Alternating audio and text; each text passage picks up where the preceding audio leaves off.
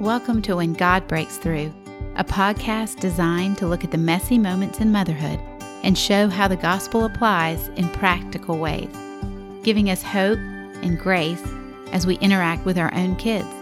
You'll hear crazy stories and life lessons from my mothering of 8 kids. But more importantly, you'll hear the hope Jesus offers us for peace and not anxiety, for grace both for ourselves and to extend to our kids, and wisdom to point them to Him. I'm your host, Bethany Kimsey.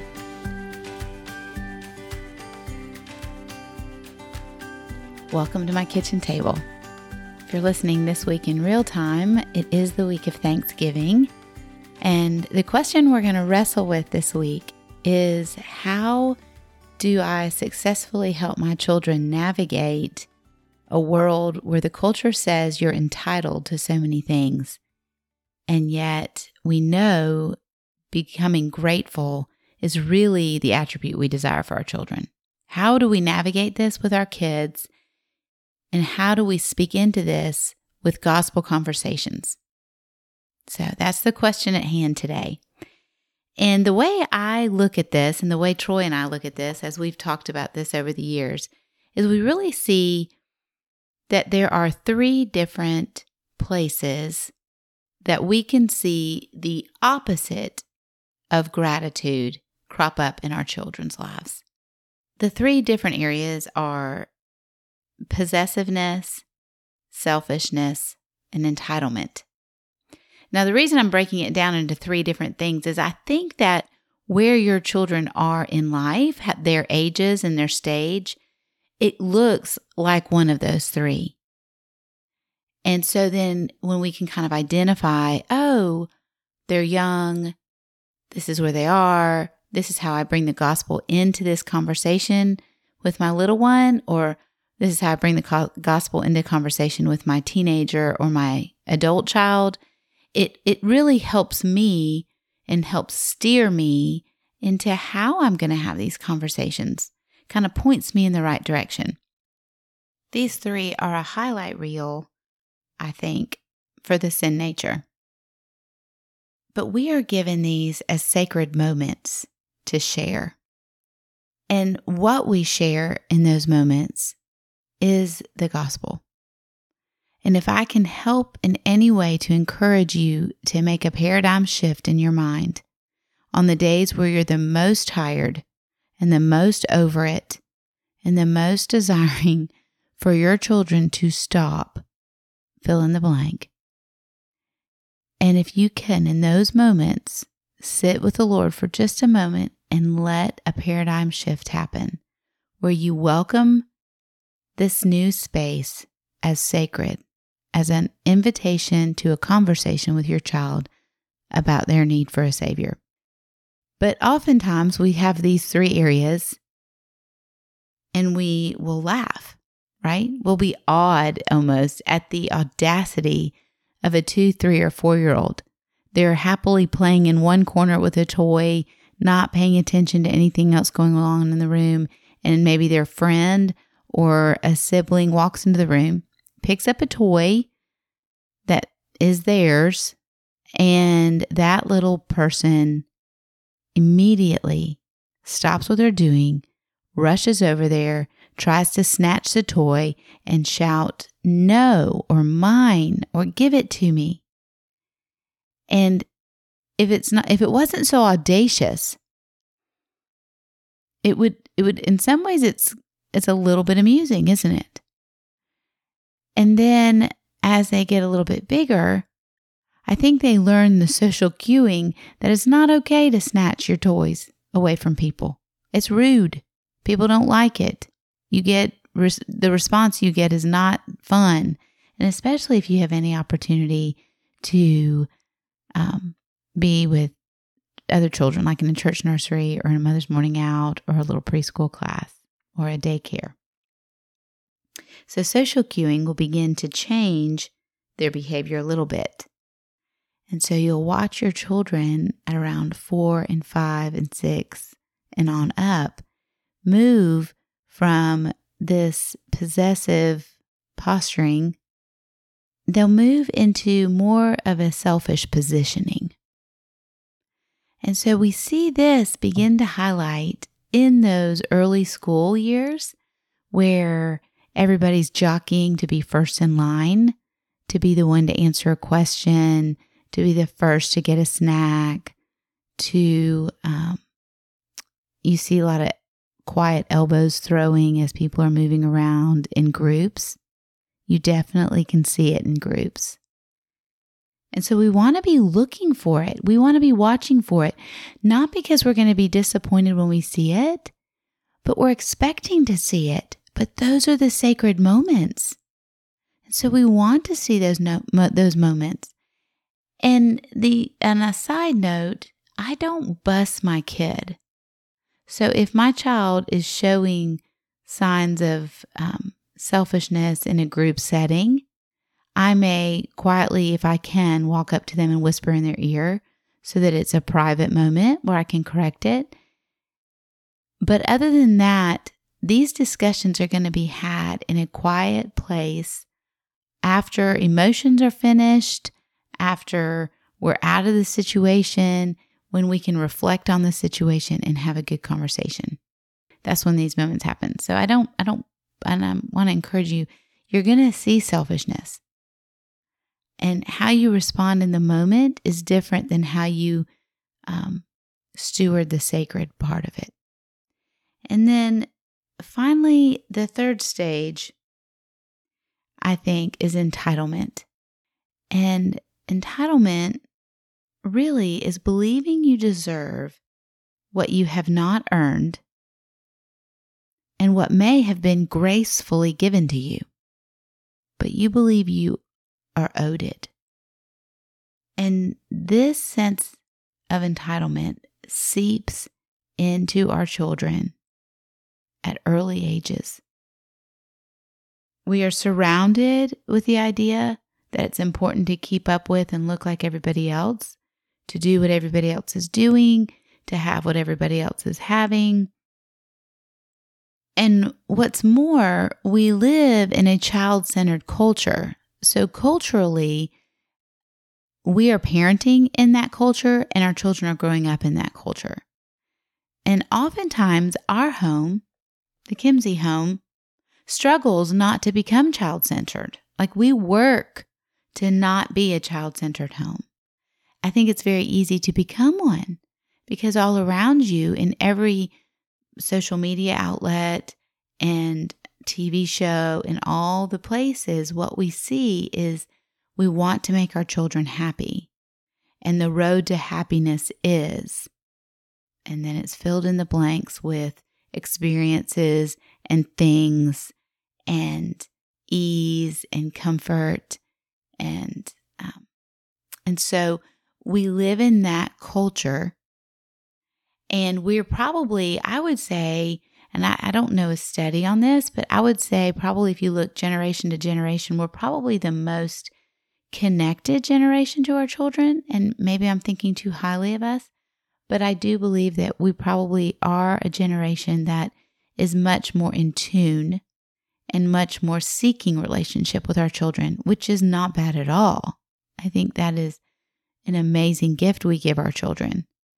But I do believe that when we center our family on the happiness of our children, then we are feeding into their sinful nature, which says, I am owed happiness. I am owed contentment, and I am owed ease and comfort. But oftentimes, too, I think that the reason our children struggle with this, and the reason we see it easily maybe in our children as it grows and it becomes the beast it can be, is because we may not know the gospel for ourselves. And we may be caught up in entitlement or selfishness or possessiveness. So what are our practical takeaways for each stage? And then what is the overarching concept for our own hearts? So in the first stage, in this toddler snatching stage, we have a rule in our house practically that says there is no snatching. You cannot snatch. So from the very beginning, from the time they are old enough to toddle over to another child and snatch something out of their hands, we begin the process of teaching. The only thing that you can say is, when you are finished playing with it, can I please have it?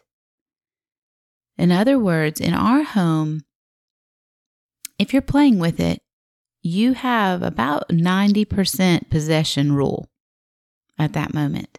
There are a few outliers that will allow the child who desires the toy back to get it before the child is finished with it. In other words, if you have two children sitting there playing, and we'll give them my children's names. Let's say Caroline is playing with her toy happily, and Timothy comes in the room and he picks up a toy that she was not playing with. It happens to be hers, but she was not playing with it. And he begins to play with that toy. Most often you will see a toddler or a young child stop what they were doing. So Caroline would stop what she was doing and go over to Timothy and desire to snatch that toy away, pronouncing that it was hers. And in our home, that is against the rules. So you cannot snatch and you cannot take because you were not playing with it initially. Your one response can be to that person, when you are finished playing with it, will you please give it to me? To which the other person needs to respond, yes, I'll be happy to. So we are looking for both children to understand communication is important. And while, yes, you own it, it is yours, because you are not playing with it now, we are going to freely share it with others because God has blessed us with all things. And we really say those words. So we model this over and over and over in the day. And yes, there are many days where by 4:00 in the afternoon, I am done talking with people about, you may not snatch, hand it back to them. Now, just let them know that when they're finished with it, you would like it back. So that is how we handle it when we have the snatchy possessive phase. So then it goes a little bit more underground, right? It becomes selfishness. It's a little more underground. It's more jockeying for position, more demanding to be first, demanding to be best, demanding to have, look at me, what about me? And so we're at an older age where conversation can happen and where we can have more of a conversation. And we will. And in those moments, usually my go-to question that works the best with these children that are around from about 5 to 6 on upwards is, when you acted that way or said that thing or wanted to be first, who are you thinking about? Because what I want to draw their attention to is that they have been focused on themselves. I just want to highlight it for a moment, not from a space of condemnation, because again, remember, we all struggle with focusing on ourselves. It is our sin nature. So it's not my job to condemn, and it's not even the Holy Spirit. What He does is convict. So condemnation has no place in our conversations. But we can bring something up, highlight it, let them encourage and invite them to examine it with you in a space of grace and conversation, but always pointing to the fact, what you did there, how did it impact the other person? Who were you thinking about? Where were your eyes? Were you looking at you or how the other person would feel? And then thirdly would be, as you recognize, oh, my eyes were on me, then we're going to follow that up and begin to apply the word there, apply scripture there. And then that third phase, the entitlement phase, is really, while our adult children and our young adult children are struggling with this, we are too. And so I do think that it bears some conversation for you and for me, and that same conversation would be what we would talk about with our kids.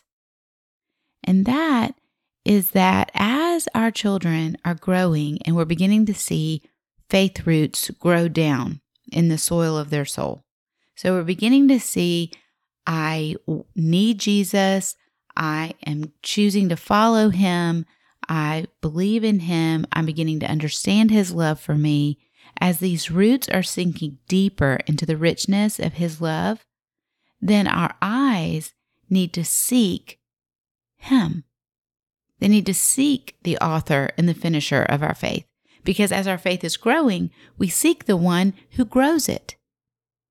So we begin to understand his presence and his love, and then that becomes our anchor point.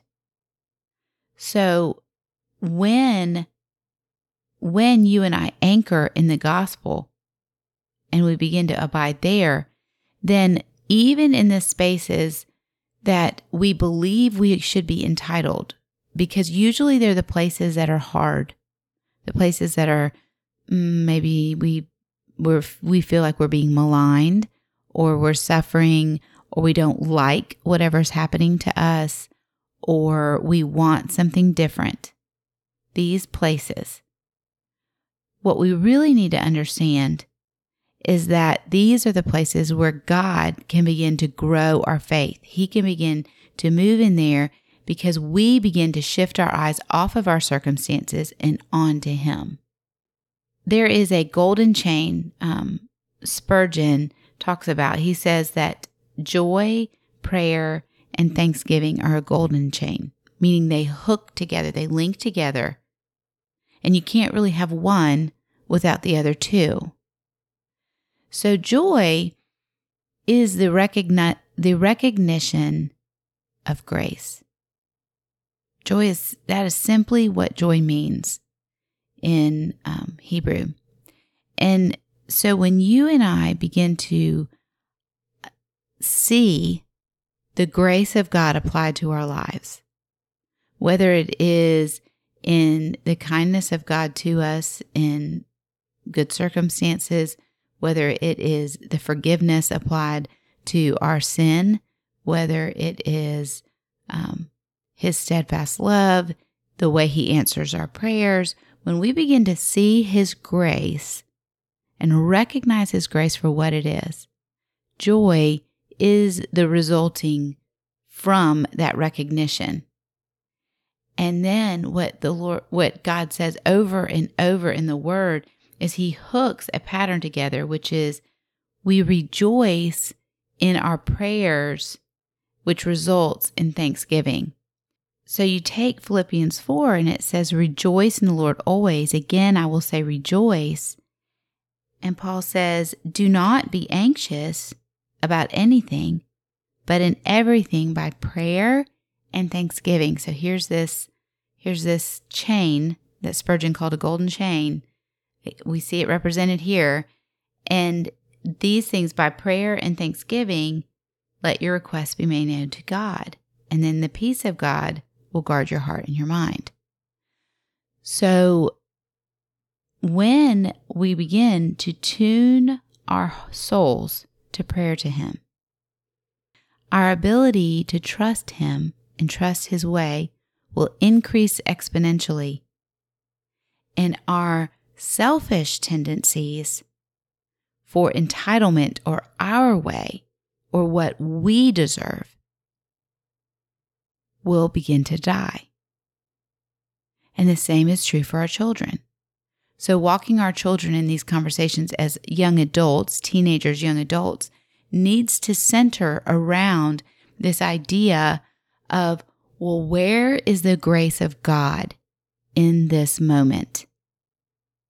And calling that forth and then inviting them into prayer, knowing that when we can see the grace of God at work and we begin to posture our hearts in prayer, that there is a resulting thankfulness and gratitude that overlays or supersedes and really puts to death the entitlement our sin nature always wants to bring forth. That is a hard conversation. And again, just like with our 2-year-old, and we feel like, over and over I'm having the same conversation. The truth is, I am having the same conversation with myself over and over. And I'm in my 40s.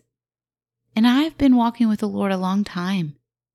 And so my teenage children who are just learning these truths, these weighty truths of the gospel, these are sacred spaces of conversation for me to have with them and to be willing to have over and over, to go back over this ground and go back over this ground again and again, knowing that I'm not the one bringing seed to bear into fruit, into trees. That is the Holy Spirit's work. But what we are issued the invitation to do is to come alongside of our children and partner with them to help bring to light the sin and to point and pivot them to Jesus, who will, I promise, do the work that needs to be done.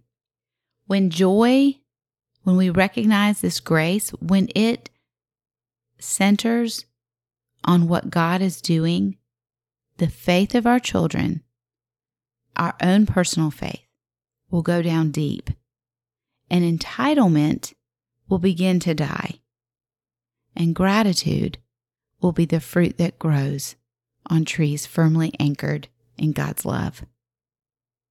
I hope this has encouraged you a little bit today. I hope it's given you some practical pointers of where to go with your kids with gratitude. Gratitude's a hard one. We live in a culture of me, and want. But I want you to know that I am here. I would love to answer any questions you have. You can find me. I hang out over on Instagram a lot, but you can definitely find me on my website, BethanyKimsey.com. And if you really want to begin to pray fiercely for your kids, especially in this area of gratitude, I have a condensed free prayer guide for you that's going to walk you through how do we begin to pray the Word of God for our kids over certain topics, and how do we stand in the Word of God for ourselves as moms so that our hearts are centered in truth, so that we can then speak the words of the gospel well for our children. So it's a free prayer guide. You can grab it. The link will be in this description, and it's also on my website. And I would love to give it to you. I hope you have a wonderful, grace-filled day.